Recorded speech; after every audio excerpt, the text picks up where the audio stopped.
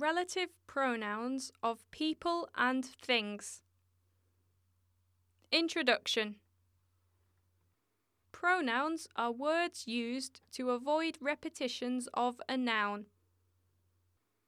Relative pronouns are used to introduce relative clauses. Form. Relative pronouns refer to people or things by replacing the subject expressed in the main clause to avoid the repetition of it in the relative clause. The main relative pronouns are which, who, and that. Example: which.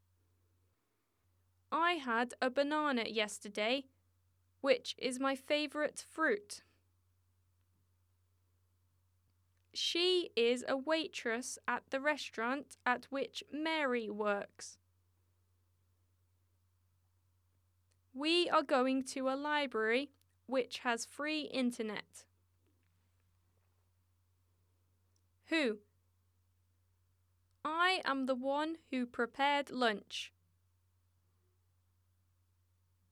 He is the man who cooked our dinner. They are the teachers who work at his school. That. I bought the red wine that you told me about. The breakfast that I had yesterday was great. These are the books that were written by my friend. The use of the relative pronouns.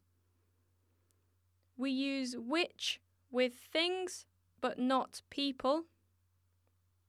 We use who with people but not things. And we use that with both people and things.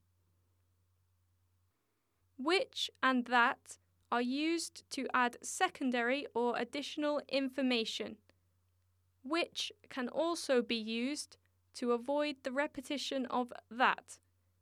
Please note that we can sometimes leave out this pronoun.